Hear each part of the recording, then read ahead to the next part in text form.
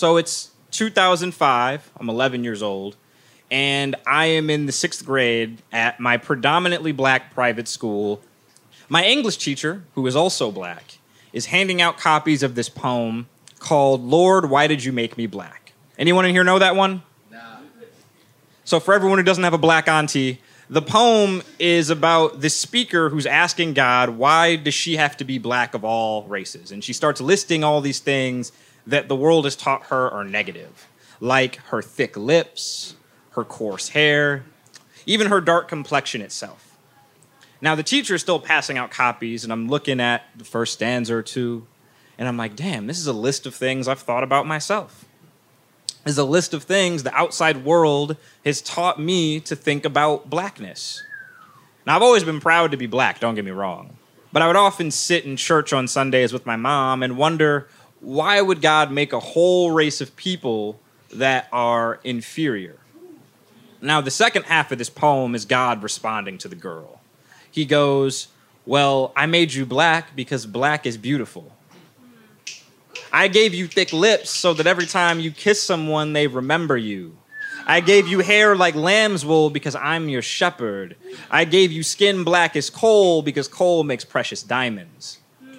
And our teacher says, this is going to be more important than any other poem you learn at this entire school. I want all of you to read it to the people who are sitting next to you. And I hesitate. The weight of the paper had changed to me.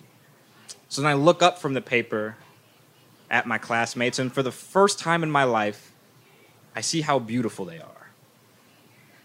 I see the resiliency of their ancestors between their eyes. I see the divinity in the roots of their hair. I see the golden hue in their dark skin. So I read the poem, and then I sit down, and I'm thinking about everything that black people have been through. I'm only 11, but I already know about things like mass incarceration and redlining. I already know about slavery and Jim Crow and the civil rights era. I know that black people have been through such hell, and we're still going through such hell. But here we are, being magical nonetheless. Thank you.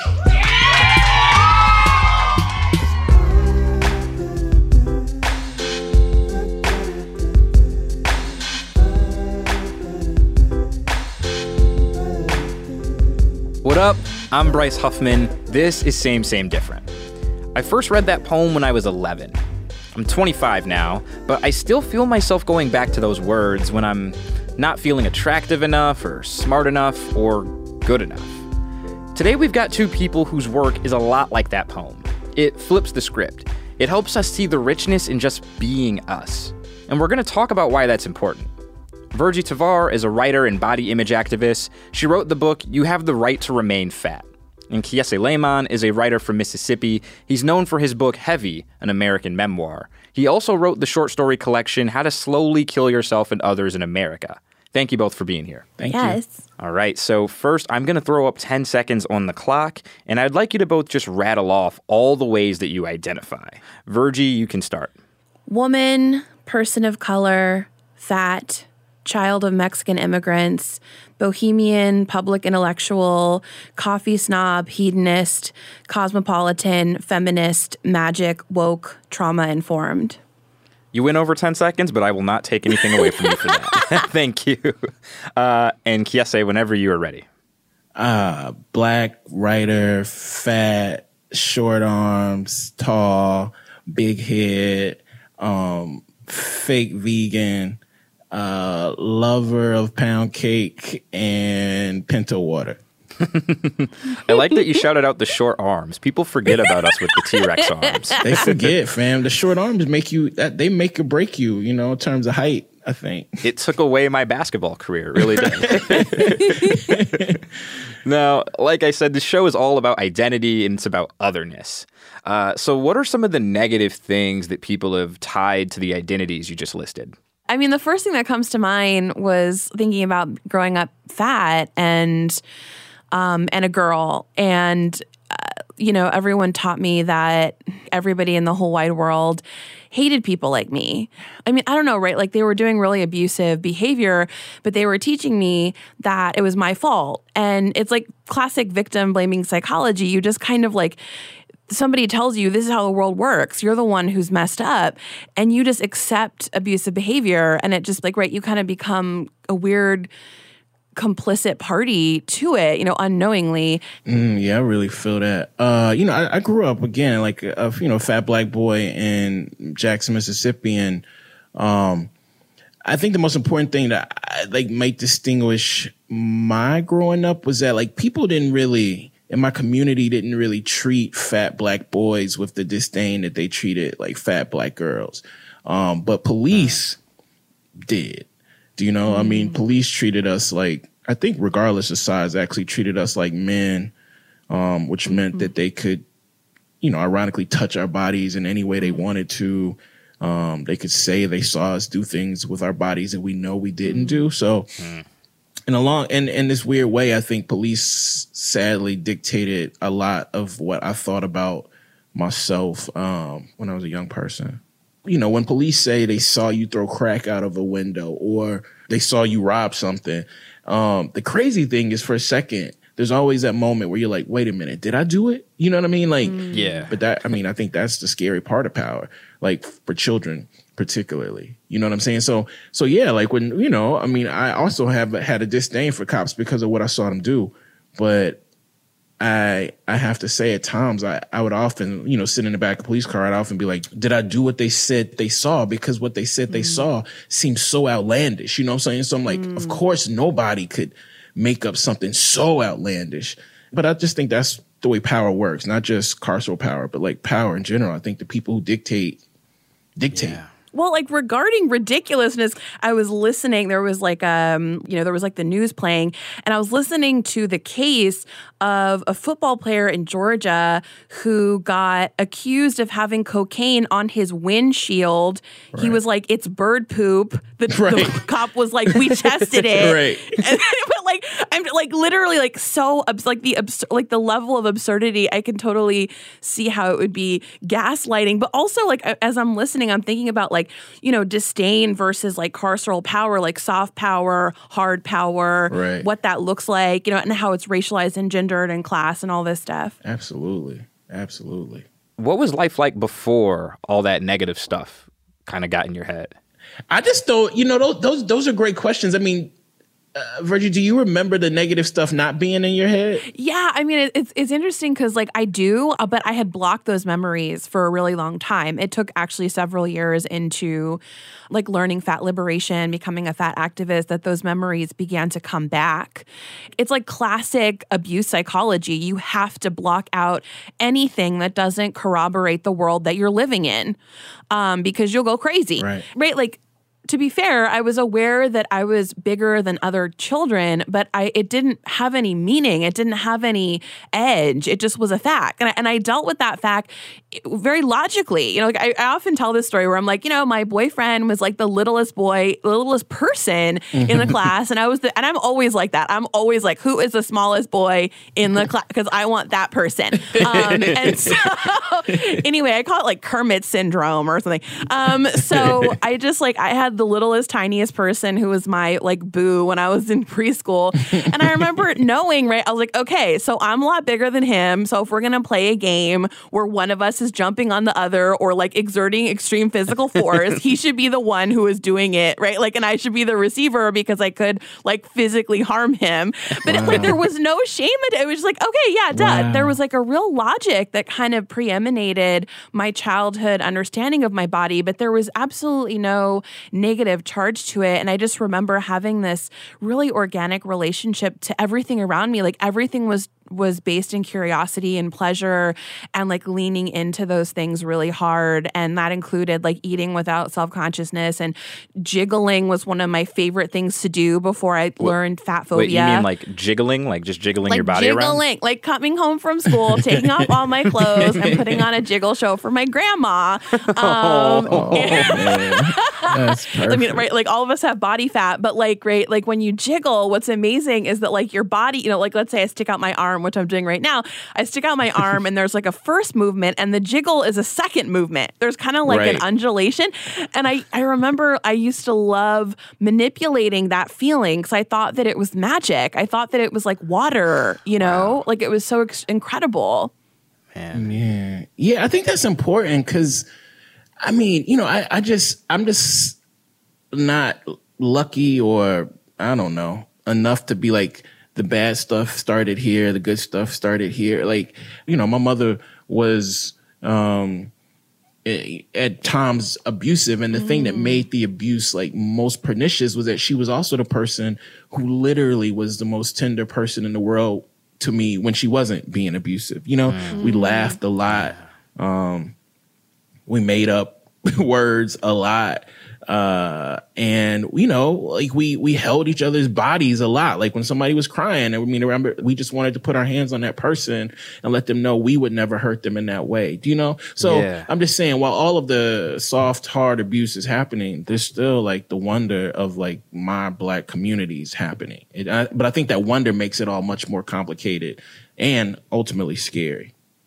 Tell me about like the first time you thought to yourself you were flipping the script on all the negative stuff that you had been hearing. Like when did you start to really like fight back against that?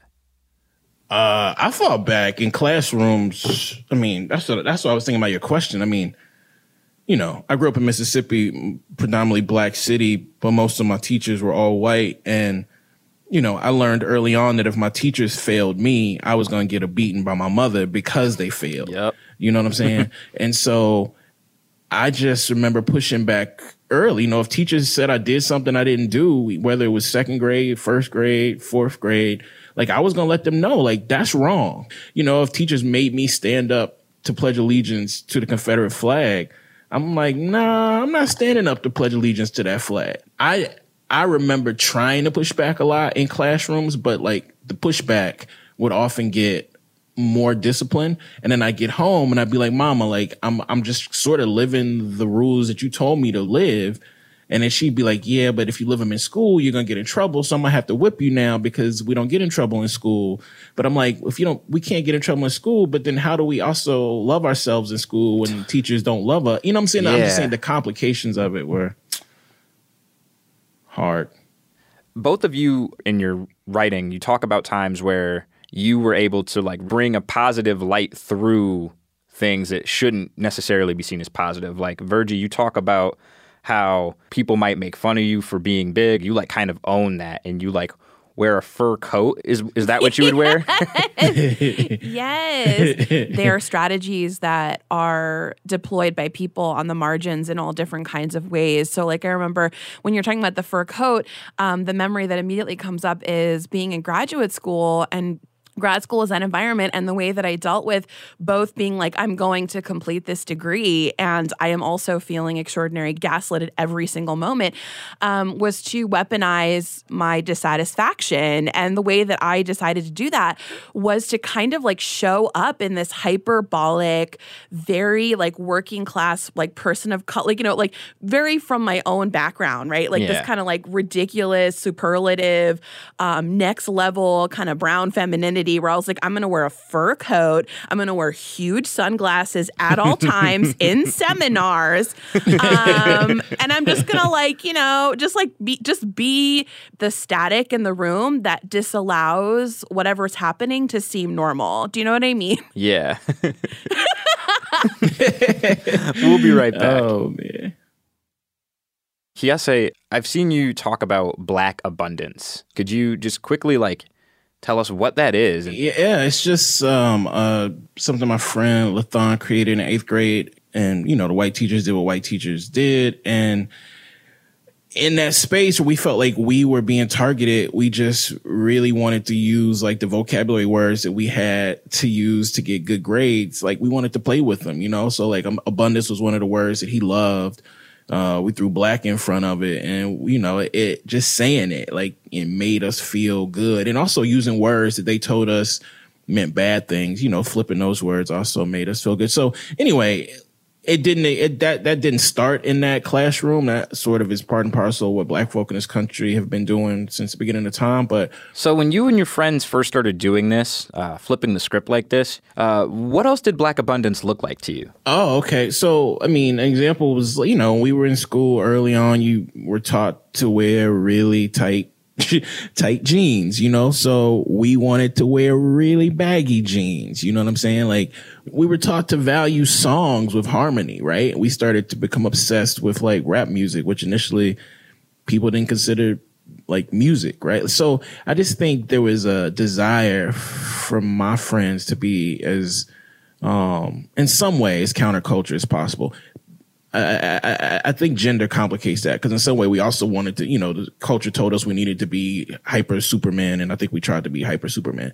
But in other ways, I think we tried to push back as much as we could.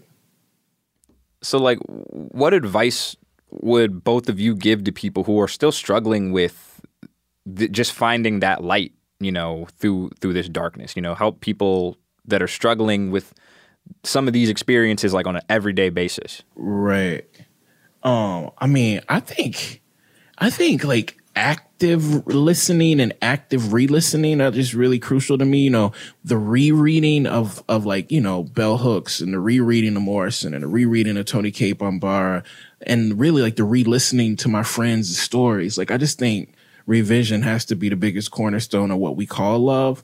And I just want to encourage people, particularly like cisgender people who consider themselves like men, to really think about the importance of listening and re-listening to folks that we haven't been encouraged to listen to. You know what I'm saying? Sometimes that's ourselves. Sometimes it's partners. Sometimes it's parents. Sometimes it's friends. I just think we have to revisit, and I think that's crucial to me. But how about you, Virgie? What advice would you be giving to people who are struggling with a lot of the same things you struggled with? As an activist, I often forget that justice is joyful. And because I think that I have always associated justice with, intense struggle and danger. And it is those things, but it's also joyful. And like, what does it look like to keep our eye on that prize? Mm-hmm. One question that really changed my life that somebody offered to me was like, what would you do right now if you truly believed that you were precious beyond belief? And I think like, when you're somebody who is marginalized, multiply marginalized, the concept of your preciousness is consistently negated day after day. And so I think like when we ask that question of ourselves, for me, that's like, what does it look like in a world where I believe that? Am I friends with the same people? Am I talking about the same stuff? What am I doing? What am I wearing? Who is around me? What am I dedicating my time to? Those are the pieces of advice I have. Wow. That's great. Yeah. I'm stealing all the things you just said. You said justice is joyful. I don't think I've ever heard anyone refer to justice as joyful. Yes. Every time I think of justice, I think of like, I'm going to suffer for the cause. Right. I'm probably going to get arrested for this. Like, I'm thinking of like all of the negative sides of justice. Yes. And then someone asked you, or what would you do if you were precious beyond belief? What would you do if you believed that you were precious beyond belief? I mean, I feel like for me, in my body, what comes up when I think about that is like the deep way in which racism undercuts our humanity. And like preciousness is, right, like to demand that, to like hold that sacred, to declare it, to defend it. I think that's the work of justice as much as any of the other things that we're doing. This has been great. I'm just like really thankful that both of you have taken the time to just like keep it real and share some more of your stories with me. Yes, of course. Thank you. Thank you for making time for us. If you want to read or hear more from Kiese Laymon, check out his latest book, Heavy, an American Memoir. And for Virgie, check out her book, You Have the Right to Remain Fat. You can also follow her Twitter hashtag, Lose Hate Not Weight. So how have you flipped the script? I want to hear from you. You can join the Same Different podcast group on Facebook. You can also find me on Twitter at BryceHuffman313.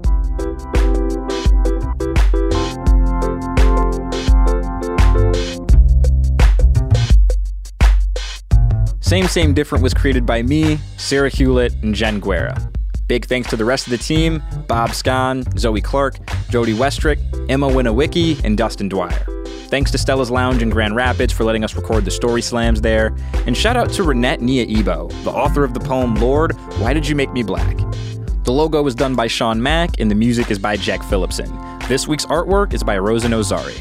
I'm Bryce Huffman. Subscribe to Same Same Different wherever you get your podcasts. Until next time, peace.